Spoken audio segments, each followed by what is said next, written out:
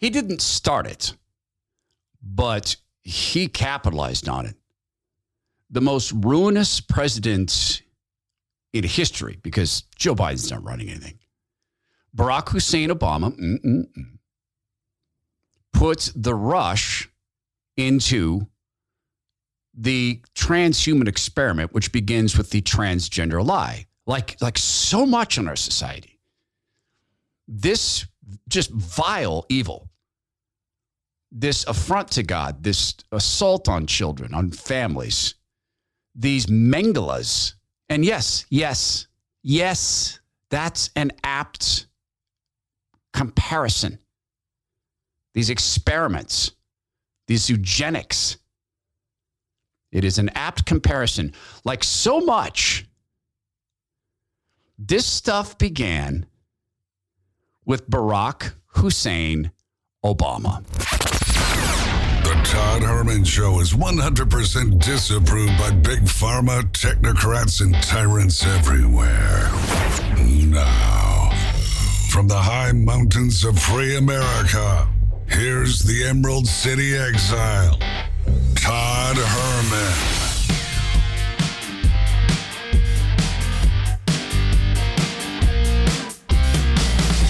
Today is the day the Lord has made, and these are the times through which God has decided we shall live. This week's partner of the week are the people behind the scenes. We have a great big announcement coming up in relation to this podcast.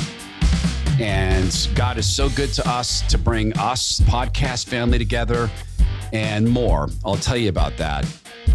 The people behind the scenes, there is a company called Major Creative Marketing out of Seattle. And if you are in need of, well, advertising services and buying and promotion and securing revenue, Major Creative Marketing can do this for you. They're my dear, dear friends. They are my brothers and sisters in Christ. And I've known the two of the principals for a decade. They were in a prayer group for my daughter when we really needed it. There's my friend Julie Barrett, somehow continues to run Conservative Ladies of Washington. I say somehow because the enemy has been all over she and her family. And she is a warrior. And I am so very, very blessed to call her friend.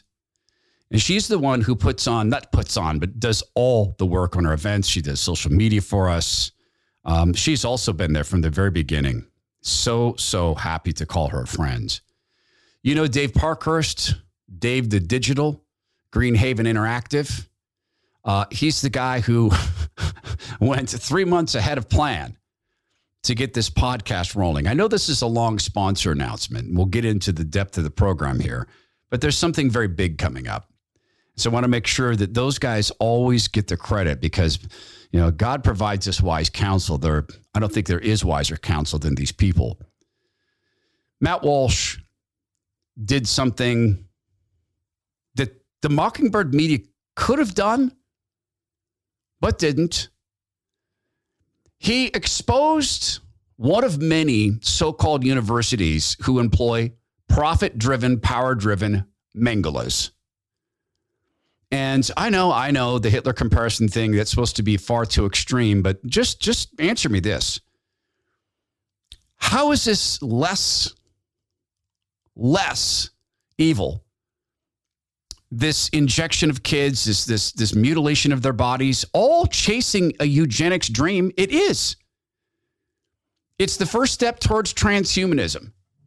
That is just divorcing us from our bodies and becoming objects now where we're just walking computer code.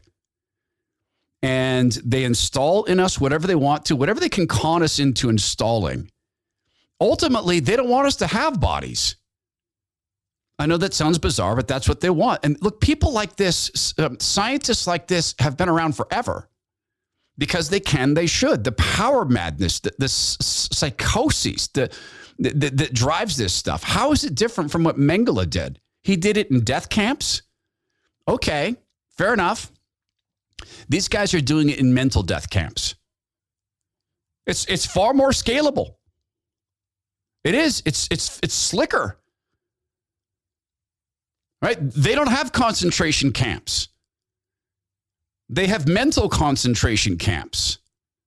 It's a far, far more effective plan. And it is resulting in deaths. It's resulting in lowered IQs. It's resulting in the inability of people to have children. It's resulting in ruined families. It's resulting in a massive herd of people who will be dependent upon follow-up surgeries and hormone injections for the rest of their lives. After Matt Walsh found out what Vanderbilt University was doing, Vanderbilt didn't just erase the so-called gender medicine portion of their website. They erased their entire website. All of it. You don't do that unless you know you have been caught in a horrific crime.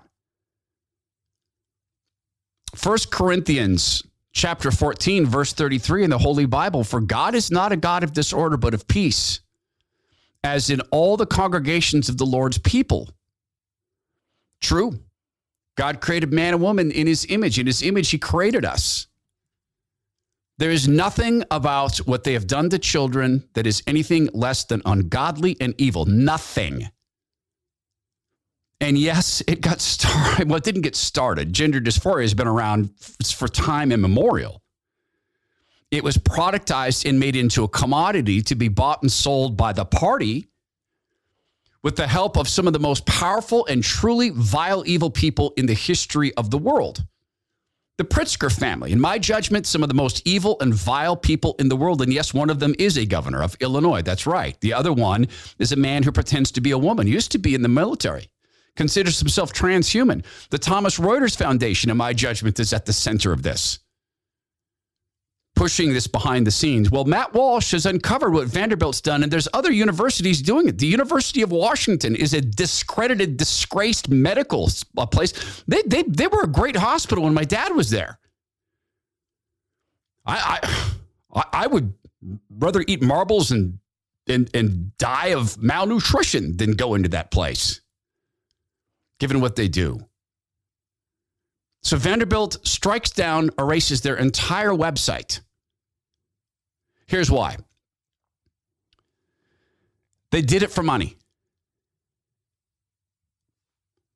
It starts with money. But as you listen to this, please see the comparison with what they did with the COVID flu. Please see the comparison with what they're doing with the climate catastrophe. Please remember this move when it comes for the food supply, because it's coming for the food supply. It's, as we've talked about, marketing by terror. None of this stuff is harmless for kids. There's a link in the show notes for the insane harm and irreversible effects of what starts with the puberty blockers. You can read about it. You can read about the lower IQ. You can read about the bone density issues. You can read about the heart issues, the lung issues. They're pronounced, as one would expect. You stall the body's development. No, that can't be made up. No, it can't be reversed. Liars. This is Vanderbilt University. They're announcing this exciting new thing. This is a so-called doctor. Shane Taylor is a Joseph Mengele. That's what Shane Taylor is. Shane Taylor is not a doctor. This is not the words of a doctor. Oh, she has the title doctor. She is a mutilator of children. Full stop. This is her announcing this exciting launch of this very profitable enterprise. And then we'll talk about how parents got conned. Because I know people will say, oh, I don't blame the kids. I don't even blame the gender jackers. I blame the parents. This scam, this swindle, this pressure, this evil, it's thought out, guys. And few and far between are the parents who were armed to be able to know what was going on. That's why I've been somewhat frustrated a decade into this, that this is suddenly getting primetime attention, because I know of lives lost and ruined because no one came to back up parents.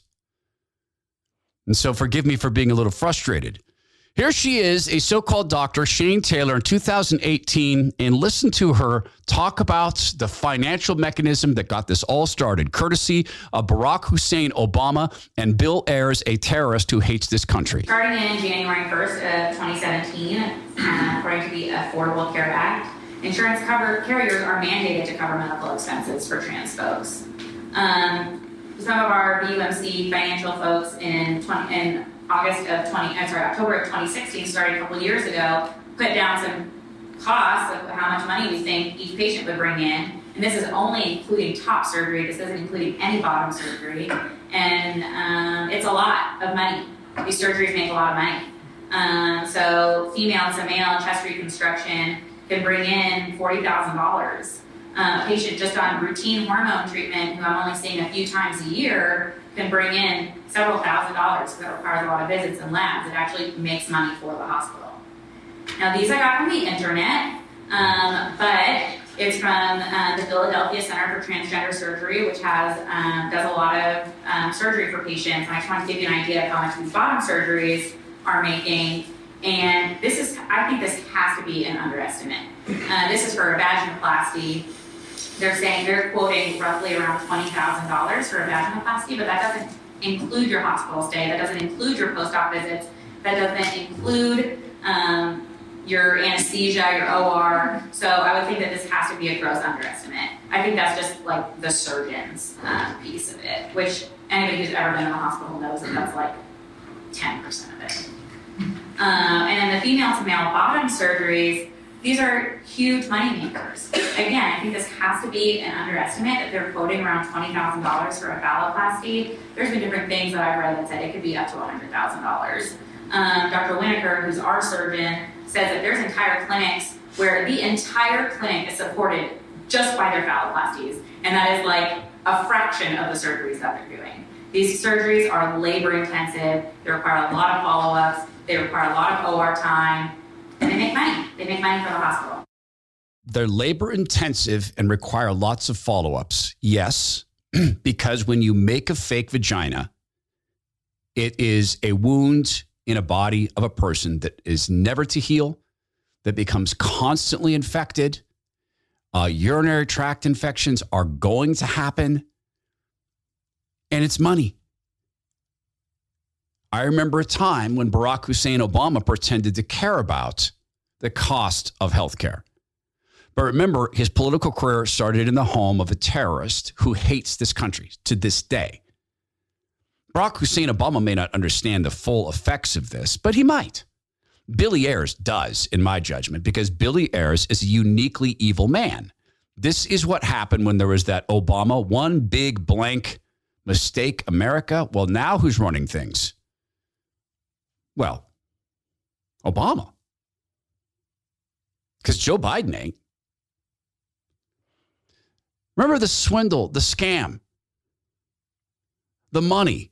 We talked last week about the total $500,000 bounty on people's heads if you could get them in your hospital and record them as a COVID death. $500,000. Oh, and by the way, that's reducing the population. What else is the transgender lie doing? Oh, that's right. It's reducing the population. Ain't that a hoot? How do parents, how do they get into this? How do parents get conned? We're going to wrap up this hour with the full statement from this young woman. She's one of many detransitioners, it's called. I've been talking with detransitioners for almost a decade. And Chloe got attention. She's a very good speaker. Her voice is smoky and dark because her parents got rolled into putting too much testosterone in her body by a factor of about 4,000%. And yet she's speaking out. Here's how they roll the parents. Then we'll get back to the words of the Joseph Mengeles at Vanderbilt University. I was only 12 years old when I told my parents that I was a boy. Like many parents in that situation, they didn't have a clue what to do. They were scared and desperate for answers. They wanted what every parent wants for their child, for me to be okay and thrive. At 13 years old, on the advice of so-called medical professionals, I was put on puberty-blocking medication And only a month later, I was given my first testosterone injection. The gender clinic presented my parents with the classic false dichotomy regarding children with gender dysphoria. Would you rather have a dead daughter or a living son? Given these options, what loving parent wouldn't choose to transition their child? I've had this conversation with probably 20 parents. They go into a place like the utterly disgraced, disgusting so-called gender clinic at Children's Hospital, a bunch of Mengeles, profit-driven Mengeles. And it goes like this. They're so relieved to be going into Children's Hospital because, of course, it's the best cancer clinic in the world for kids. And you know what? It is. Cancer is big money, baby. And look, they saved the family member's life, the cancer clinic. Of course, I'm grateful for that, which is so sick that in the other end, they're doing this incredible harm. Here's the grift. The family goes in. They talk as a unit for about 15 minutes. Then the psychiatrist or psychologist, the team gender therapist, so-called no such thing, says, can we speak privately with your child? At that point, the parents leave because it's Children's Hospital. They're the very best. They love kids. And they listen. They affirm. Kid says, I think I'm a boy. They say, you most certainly are a boy. If it's a girl, yeah, you certainly are a boy. Absolutely. What name would you like? You should create a name. Do you have a name? Well, let's think of a name. They pop back out. This is exactly what parents have told me countless times. The kid stays in the room. One or two of the professionals, so-called, comes out and they sit down with the parents and they have a grave look on their face and they say, your son, you bring your girl in there, suddenly it's your son. And it goes like this. What I'm about to tell you may be very shocking, but you need to understand something. There is no treatment other than what we're going to tell you. Therapy doesn't help. Nothing helps. The decision you're going to make right now will determine whether your kid commits suicide or not. Your daughter is a boy. This is the name he is going to use. If you do not affirm this, your son will kill himself. And so my question for you is, do you want a living son or a dead daughter? That's the script. That's how parents get rolled. It's Children's Hospital. Do you see the comparison to the COVID flu? If you don't get your kids injected, they're going to kill your grandma. They're going to kill your parents. Your kids will die. You will die. And when that's not enough, you can't even have your life back until you agree to get injected. So there's the announcement. And it appears that not everyone was wholly excited about this, about having to do this. Not all the doctors were on board. So this is all thought out too, by the way. The approach to this, to dissenters, this is all thought out. One thing I'll give these guys is that they are very, very smart in the way this was all created. And it is all encompassing. So I want you to hear what they're doing to conscientious objectors, because it starts with a warning from another of the Mengeles at Vanderbilt University. This is the so-called Dr. Ellen Clayton. Well, we'll get to her in a second. But there's another program they put together. It's called the Trans Buddy Program. So-called Trans Buddy. What is it? It's spies. They go around the hospital to make sure that everybody's affirming. I've seen this. I've watched it with parents. Therapy clinics put a gender therapist on board, and if a gender therapist even sniffs that there's a kid there who's become gender rebellious, even sniffs it, senses it, they try to worm their way into the therapy so they can seize control. The second a therapist doesn't instantly confirm that a boy is in fact a girl, they'll report them to insurance boards, to management. We have at this center. Does this sound familiar? Why aren't doctors speaking out against the shots? Why aren't they telling the truth about the COVID flu? How do people give into this? Does it sound familiar? Does this sound like a godly institution?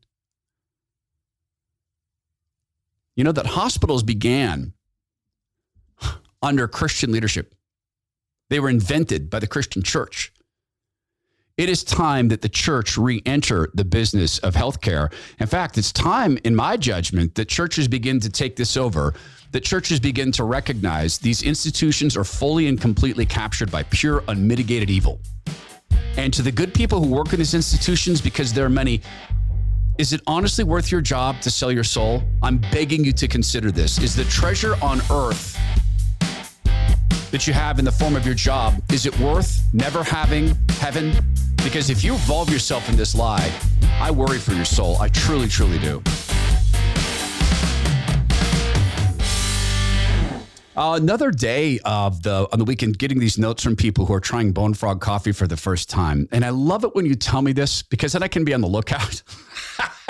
And I love this because my friend Tim Cruikshank, the founder of Bone Frog Coffee, and he's a 25-year Navy veteran and Navy SEAL. I love it because I can pop him a note and say, hey, check out this tweet from this person. They're going to be getting the coffee. Tim then always takes note of this stuff. He loves dealing with customers. I don't know how he has the time, but he does. He'll take note of that. And that person gets a note, a handwritten note from Tim. Most people do when you buy Bone Frog for the first time, because Tim wants that relationship with you guys and with us. So I like this. There's like 3 instances of this weekend. Some friends of ours are buying the Bone Frog for the first time. The juggernaut's rolling. I'm telling you, this company's going to go big. And I'm so happy that the Lord blessed us with the opportunity to help them get rolling. The coffee is where it's at. It's not about the personality. It's not about the slogan, which is a true thing. It's their belief, God, country, team. It's not about that. It's about the excellence of the coffee. Wouldn't you know it that a Navy SEAL would put a lot of attention into detail? So whether you like the light roast, which is called the Zen roast, and incidentally, don't look past that. It's the only light coffee I've ever dug, and I love it. Or you like the super dark or the Frogman roast. It's all there. There's K-Cup, there's espresso, French press, drip, however you take your coffee.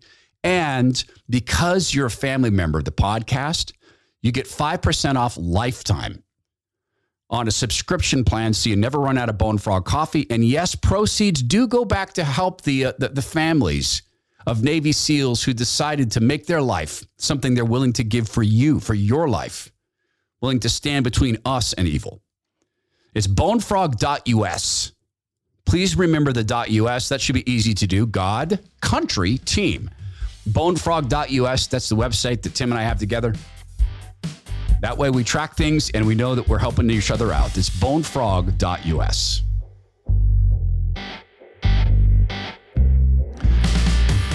So we know how parents get rolled. We know why they were doing this at Vanderbilt, in my judgment. This is why they're doing it. This is why the hospitals are doing it. The people like the Thomas Reuters Foundation and the self-acclaimed human rights campaign out of San Francisco, run by one guy who's a convicted child molester, as I recall, and then Pritzker, who fancies himself transhuman, a man who pretends to be a woman, the brother of the despotic governor of Illinois. Interestingly, a bunch of these families shifted their investments out of hotels and such and into medical devices. Isn't that interesting? I wonder why they did that. So interesting. This is another Mengele, Dr. Ellen Clayton. And she has a warning to the staff at Vanderbilt University. If you are going to assert conscientious objection, you have to realize that that is problematic. You are doing something to another person, and you are not paying for the cost for your belief. I think that is a real, I think that's a real issue. So I think, so yes, Vanderbilt, if someone has a conscientious objection to participating in this sort of surgery, it probably has to accommodate you to the extent that you can find another person who can do your job, who doesn't have an objection, other things of that nature. But I just want you to take home that saying that you're not going to do something because of your conscientious, because of your religious beliefs, is not without consequences. and it should not be without consequences.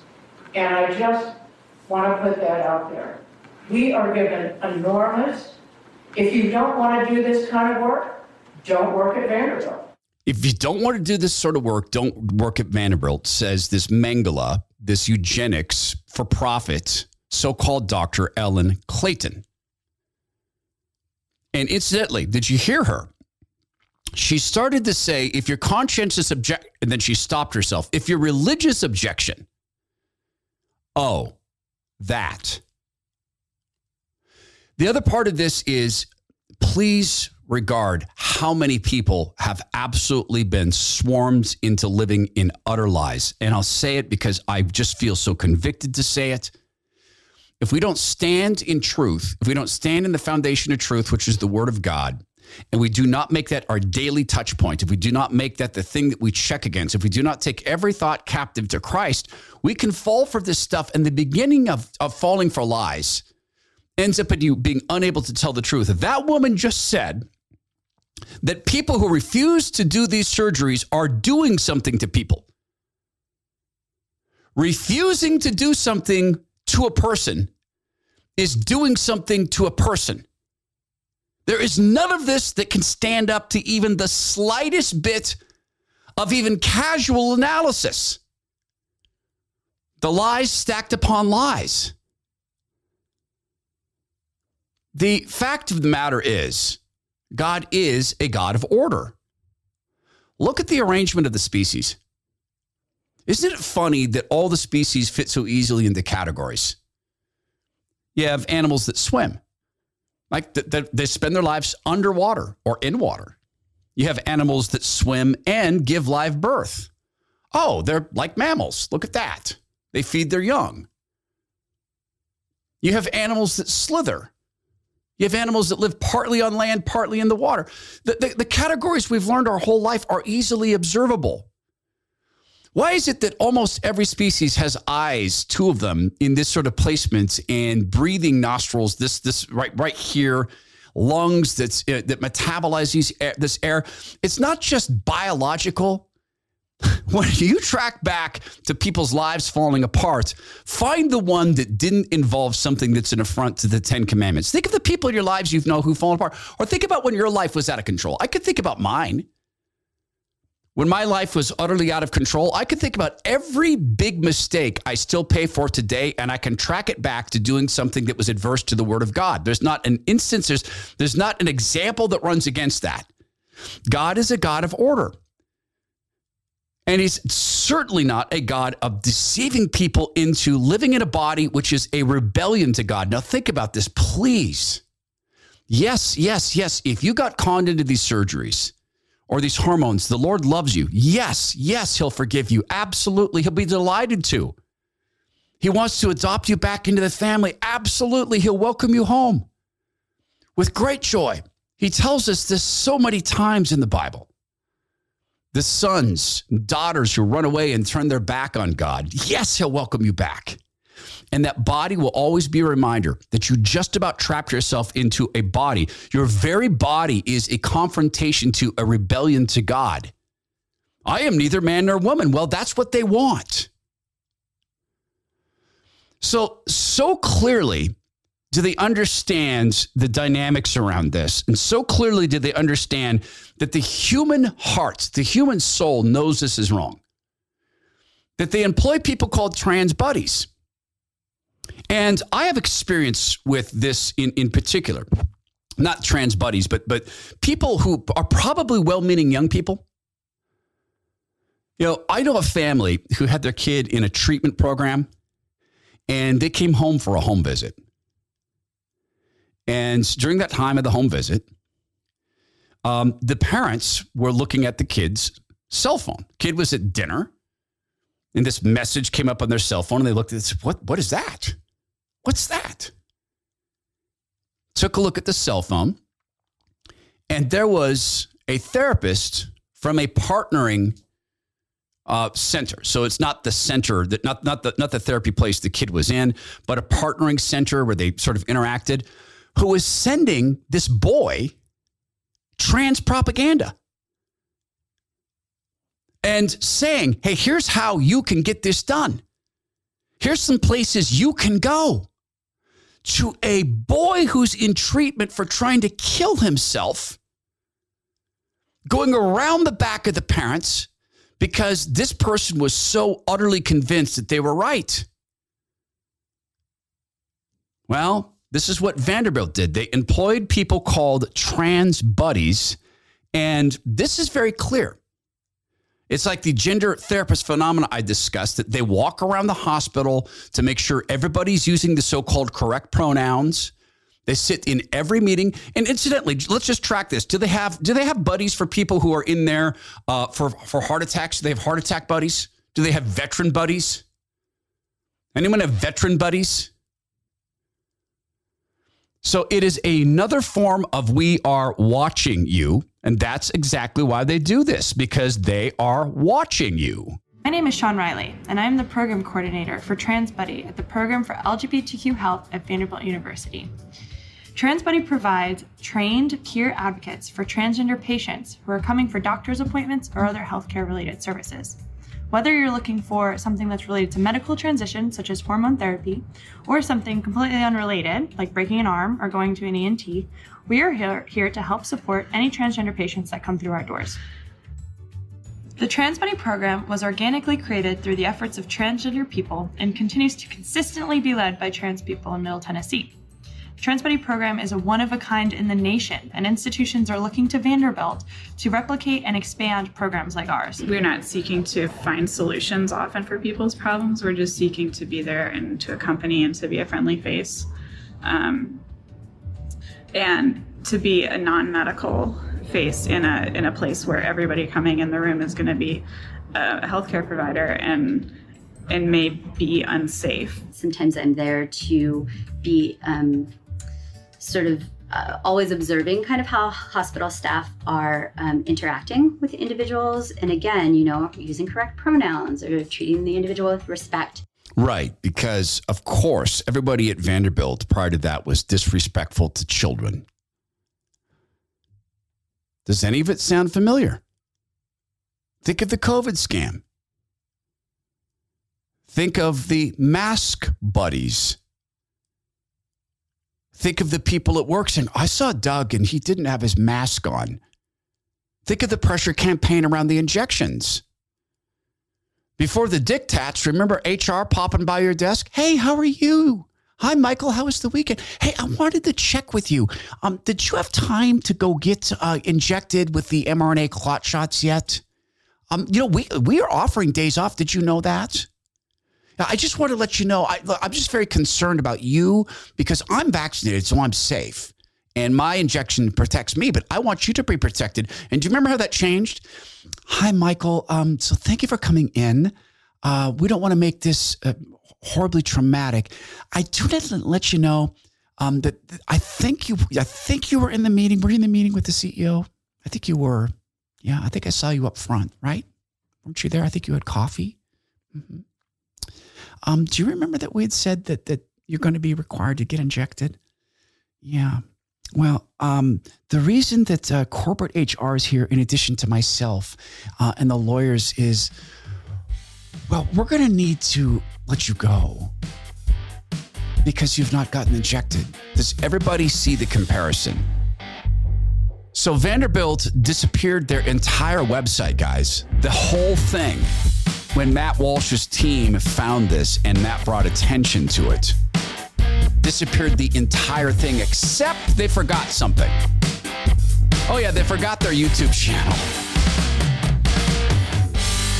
Oh, so there is the mobbed up, truly sick, vile, evil Mengeles of Vanderbilt University, in my judgment, Children's and Marybridge, and many other so-called gender clinics that pretend this is all evidence-based. Well, let's compare, shall we? Soda Weight Loss at sodaweightloss.com. Let's talk about evidence. When they founded the clinic, is it a clinic? No, it's Soda Weight Loss. I don't think it's a clinic. Soda Weight Loss at sodaweightloss.com. When they founded the business, they came from a healthcare background, so they wanted evidence. They created a thesis. Here's how to help people take unwanted fat off their bodies.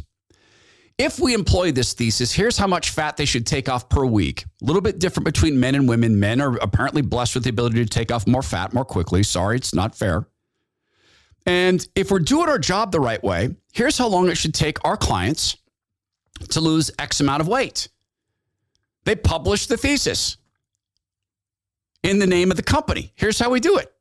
They provide people the food. And a very, very important step when you talk with Soda Weight Loss and you talk about the investments you're going to make to drop this fat, remember that you're also going to be having food. That's money you will not be paying for in food. So just mentally keep that in mind. Then they put the practice in. So they started to look at this. Hey, we're getting our results that we would expect. Yes. In other words, they had p-value. We've been talking about this, the scientific aspect of p-value, prediction value. The predictions were right. When people live within the program, that's what happens.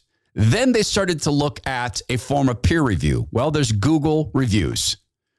Over 7,000 reviews, average 4.8 out of 5 stars. That's solid. People are happy. They're keeping the fat off their bodies. Then they looked at growth. From one store in Dallas, Texas, to 7 to suddenly, and it wasn't even, well, I mean, it was like the third store. They started to have people coming in from Oklahoma and Florida and Georgia. And they said, what in the world's going on here? It works. That's what's going on. It's now 7 physical locations in Texas, but we're not Texas. A lot of us aren't blessed to live in the Lone Star State. So they took it virtual. You do all this from home. It's all designed specifically for you. And it works for my beloved family member. She is so thrilled. It has worked for countless members of the podcast audience. It's been such a fruitful relationship. It's sodaweightloss.com. SOTA stands for state of the art. Sodaweightloss.com. So they went through and disappeared the website, the whole thing. And they did that because they didn't want to know about the age of kids on whom they will work and whom they would have done these surgeries. Like, you know, sticking wrong sex hormones into 13-year-olds. Like Chloe Cole, who you're going to hear from in a second. I'm going to play her entire statement because I think it's vital that you hear her entire statement. Matt Walsh writes, but they forgot to delete a video from Vanderbilt Psychiatry's YouTube channel back in 2020, which admits explicitly that they will give and have given irreversible sex hormones, wrong sex hormones, to children as young as 13, right there on their YouTube channel. Interesting. We can provide gender-affirming hormones on an individual who is on a pubertal blocker, depending on whatever kind of blocker they've chosen or we have discussed with them, or they can present to us at a later stage of puberty, and then we provide the gender-affirming hormones. Previously, the Endocrine Society recommended to start these at age 16, but we all know that would be delayed puberty, right? Not 16-year-olds don't start puberty. So more recently, they did update that to say as early as 14 for compelling reasons. So we have some individuals who have started gender-affirming hormones at 13 or 14 to be more like their peers. Again, fertility preservation and consent are very important to discuss prior to any initiation of these. Did you hear that? Fertility preservation and consent are important to discuss. You think kids can consent to anything long-term? Do they have anywhere near enough wisdom? No, which is why they roll the parents. Fertility, right, it's going to be ruined. That's why they say it's important to discuss. You'll never have kids. We're going to destroy that for you. That's not discussed. They talk about it in terms of some risk factors. But remember, if you don't do this, your kid's going to kill themselves. But there's some risk factors. But your kid's going to kill himself. Yeah, there's risk factors. But you're going to come home and find your kid swinging out over the deck from a rope, from an extension cord. Yeah, but there's risk factors. But your kid might jump out of the car on the freeway. Yeah, but risk factors. So after all of the drugging, after all of the wrong sex hormones, you better believe they're absolutely happy to pop in and cut off the breasts of adolescent girls. And incidentally, I say things that way, and I've had some listeners say, that's rough language. It is. I want to tell you why I say it that way. Because kids went through it. And I want people to hear it in its rawest form. Because as members of a society where this is happening, we owe it to the kids who have been put through this to know that grown-up adults have faced it fully. We've not gone through it. We can't feel the physical effects, but we've heard the words as hard as they are to hear. And there's something else that I really must say. I'm a little ashamed. I've taken my trauma from this and installed it in places where it doesn't belong. And I got a talking to by a friend of mine about that aspect of this and about the schools. And I felt deeply convicted. I'll tell you about that conversation because I also came away from it with a lot of hope that there's a major pushback, that God has shown the world the sickness of this. There's a major pushback, but some of it's coming in the best possible form. We're also missing something in all the focus on the gender jackers and the negative and the schools that are, in fact, trying to turn our kids into angry, drug-addicted, racist little sex bots. And there's a lot of schools that are doing that. There's something happening with parents in schools. There's a resurgence. My friend brought this to my attention because she and her husband have put their kids in an enormously cool school, and she and her husband will not let something like this befall their children. I was A, convicted, and B, so hopeful after she, very gently called me to account. This is one more Mengeles at Vanderbilt University.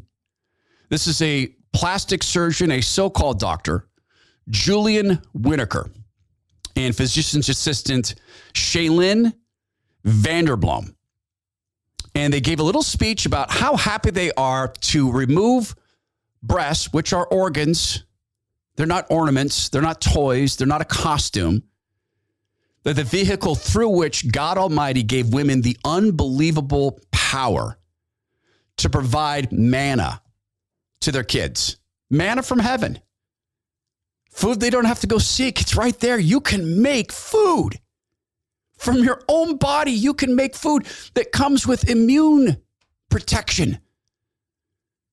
That gets your kid to a point where they can face the world immediately because you're passing on your immunities, your T cells, your crossover immunities. And you're doing this in a way that builds this incredible bond between woman, that is an adult human female, and children. And these surgeons are happy to cut them off of little girls. So when we talk about the WPATH guidelines, so in order for our patients to really successfully undergo these surgeries, we do, again, follow these guidelines. So a lot of times it's for insurance purposes, but again, insurances kind of follow suit with the WPATH guidelines for the most part. So for any kind of top surgery, we do require one letter of persistent, well-documented gender dysphoria by a licensed mental health provider. We ensure that the patient is capable of making fully informed decisions on their own. They're the age of majority. However, for a lot of our younger patients, again, if they are 16, 17, here at Vanderbilt, if they have been on testosterone, have a parental consent, we're able to do a lot of the top surgeries for those patients. And Matt Walsh, his reporting is kids as young as 13, they'll do this for. Well, rather, they'll do this too. Please see the comparison. I want to get to Chloe Cole's statements, and it is long. It is compelling. A friend of mine, I am blessed to be friends with she and her husband. And I see her more often than her husband because I'm a gym rat. And I'd warned some of the parents in Idaho about the creeping in of the same sex ed techniques that they crept in, Trojan horse-like, in the separate country of Washington state. And there's been some big pushback. The Idaho Department of Health has said, nope, that stuff is a link and a link and a link away. That stuff is not in the classroom. Now, I don't trust the Idaho Department of Health. Why not? Because they pushed the COVID nonsense. Why not? because they're keeping religious practices or religious visitors out of the prisons. I can't go visit people to mentor them right now because of the COVID flu. Why not? Because they're still pushing the injections. I don't trust them as far as I can throw an 8-story building. But I trust my friend and her husband. And she went and checked with her school. You know what she did? She had coffee with the principal. And she told me about it. She said, so I had coffee with the principal. She was so nice in this. Here's what's going on in her school. Sex ed happens one day a year for the young kids. And parents are asked to attend. They send out the curriculum in advance, and parents do attend. For older kids, there's longer segments, 7th grade. Younger kids, it's all about how the babies get made. Older kids, they start to delve into good touch, bad touch, lots of abstinence, how to say no to sex, why to say no. And again, parents are asked to attend. And again, they get the curriculum in advance. And then she told me this. She said, Todd, there's a parent in every classroom, in every class, every day at our school. Every day. We take turns. And I said to her, I hope I didn't cause you embarrassment. And she said, no, but I do think that you, and I think she said it very diplomatically. I think there's people who came from insane parts of the country who moved here. And I think they're packing a lot of that stuff with them. So number one, I felt convicted. But number two, I felt hopeful. These parents are young. This is a young woman. Her husband is a young man. And they've seized control of their kids' education, even in the government schools. And then there's just one other thing. She said to me this. She said, I have to admit I'm feeling a little bit defensive for some of the teachers I work with because I want you to know that they're really good, godly people. They don't want this trash in our schools. They love these kids and they're godly men and women. And there. Want this to change? Yes, attack the evil. Yes, get your kids out of the government schools. If you live in the cities like Seattle or Portland, they're gone. There's no safety. Yes, there's some decent teachers. Get your kids out. If you live in a community that still has a whole bunch of decent teachers, back them up. I beg you to send thank you cards. I beg you to stand on their side, to applaud their work. Why? Because the party will back the gender jackers. They will give them attention. They'll give them awards. They'll make them feel protected. And people are saying, well, wait a minute. My so-called Christian friends aren't with me. All these other people are giving me these awards and this attention. Where are my Christian friends? Let us be the people who find the good, solid, godly teachers in schools, stand with them. Let them know that we're standing with them. I was so proud of our church. We put up a huge thank you card to teachers who attend our church, a very biblical church, a very God-driven church, God-centric, Bible-centric, and let them know that we appreciate that and we stand with them. This is a little bit longer clip than I would normally play. I ask you to listen to the whole thing. This is a young woman whose parents were told, if you don't get your kid shot up with wrong sex hormones, she's going to kill herself. Do you want a living son or a dead daughter? They went through the pressure campaign. They went to the very best medical professionals, and the very best medical professionals told her there's no cure for gender dysphoria. Therapy doesn't work. Nothing works. Only hormones and surgery will save your kid. She's been the subject of a hit piece published in Forbes that took her to task for being autistic. Yes, they attacked her for being autistic, as if being autistic means you can't be intelligent, which is nonsense. You speak of anti-science. I so hope that the Lord will draw this young woman to himself because she is doing work for the Lord. I hope she knows the Lord. I don't know that to be the case. Her name is Chloe Cole, and wouldn't you know it, Marjorie Taylor Greene brought Chloe out to make this statement. Over the past decade, there has been as high as a 4,000% increase in children being referred to so-called gender clinics across the United States. I was one of these children. My name is Chloe Cole, and I am an 18-year-old former transgender child. I transitioned from the age of 12 up until 16 when I realized it all was a lie. My story is a cautionary tale. Children and parents across the country have been caught off guard by gender ideology. Discussions about transgenderism and gender identity went from being a relatively benign social oddity to a doctrine that has invaded nearly every academic, medical, and educational institution, seemingly overnight. How did we get to this point? How did we get to the point where nearly every pediatric institution in the country considers it best practice to remove the healthy breast tissue of children while administering drugs typically used to chemically castrate high-risk sex offenders? Raising these important questions is not bigoted, and the refusal of activists to give straightforward answers should be seen as a major red flag. People across the entire political spectrum who believe that this practice is morally wrong have been told that they are fascists or bigots for even questioning this atrocity. Others have been convinced by self-proclaimed gender specialists that this is the only treatment that will not end in your child committing suicide. I believe Americans deserve to know the truth about this radical and perverse ideology, marketed as necessary and life-saving healthcare. I was only 12 years old when I told my parents that I was a boy. Like many parents in that situation, they didn't have a clue what to do. They were scared and desperate for answers. They wanted what every parent wants for their child, for me to be okay and thrive. At 13 years old, on the advice of so-called medical professionals, I was put on puberty-blocking medication, and only a month later, I was given my first testosterone injection. The gender clinic presented my parents with the classic false dichotomy regarding children with gender dysphoria. Would you rather have a dead daughter or a living son? Given these options, what loving parent wouldn't choose to transition their child? Scared for my life, my parents were prepared to sign anything the doctors asked. This was not informed consent.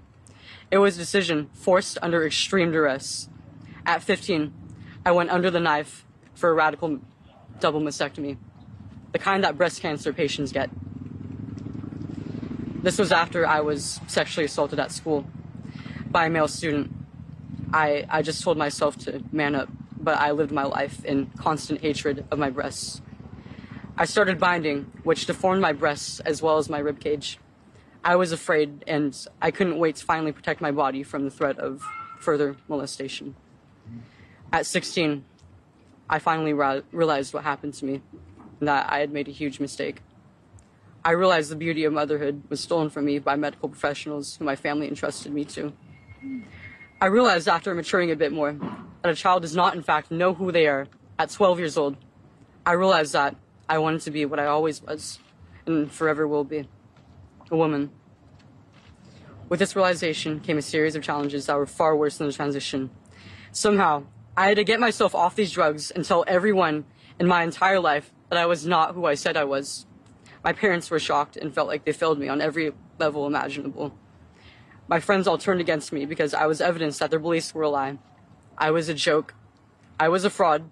I was many years behind in development, incapable of feeding my future children, and worst of all, completely alone. Even the medical professionals who got me into this mess now have no idea what to do with me, and they refuse to help me. It almost killed me, as it has killed many who regret transition. The big question still remains. I was a 12-year-old introduced to the idea that they could do something as ridiculous as change their sex. I was and still am the type of kid that never really fit into social norms. I was a tomboy, I was shy, I didn't socialize easily. At 11, I made my first Instagram account. I had unmonitored internet access.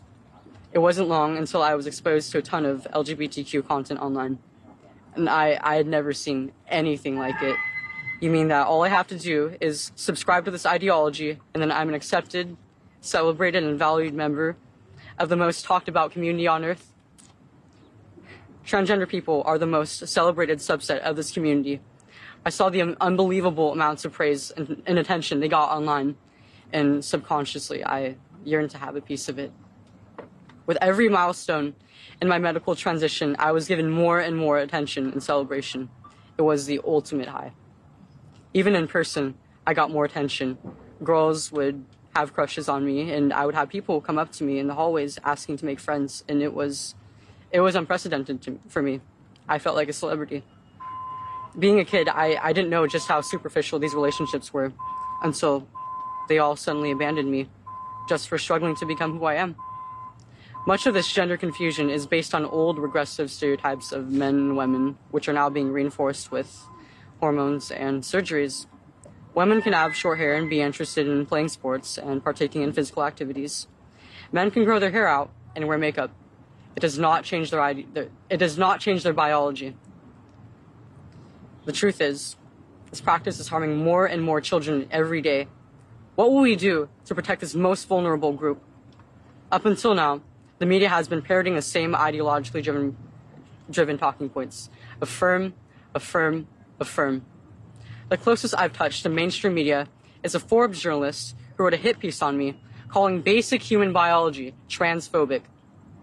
There are many detransitioners speaking out, and they are ignored by the institutions most responsible for the search of truth. Up until today, most politicians on the left and right have done nothing but get into Twitter fights on this issue. There is no second chance at childhood, so we must do our best as adults to guide our children to pathways that lead to healthy bodies and minds instead of depression and disfigurement. No child deserves to suffer under the knife of a gender-affirming surgeon. America's children, all children, deserve better.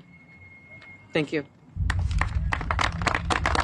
And from Vanderbilt University. We ensure that the patient is capable of making fully informed decisions on their own. Starting in January 1st of 2017, according to the Affordable Care Act, insurance carriers are mandated to cover medical expenses for trans folks. Some of our VUMC financial folks in October of 2016, started a couple years ago, put down some costs of how much money we think each patient would bring in. And this is only including top surgery. This isn't including any bottom surgery. And it's a lot of money.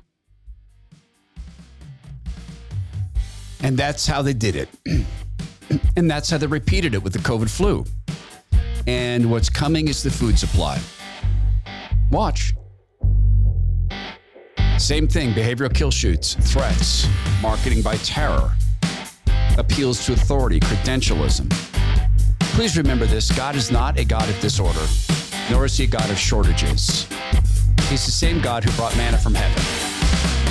This is the Todd Herman Show. Please go be well, be strong, be kind, and be prayerfully supportive of people who work in these fields and are standing up.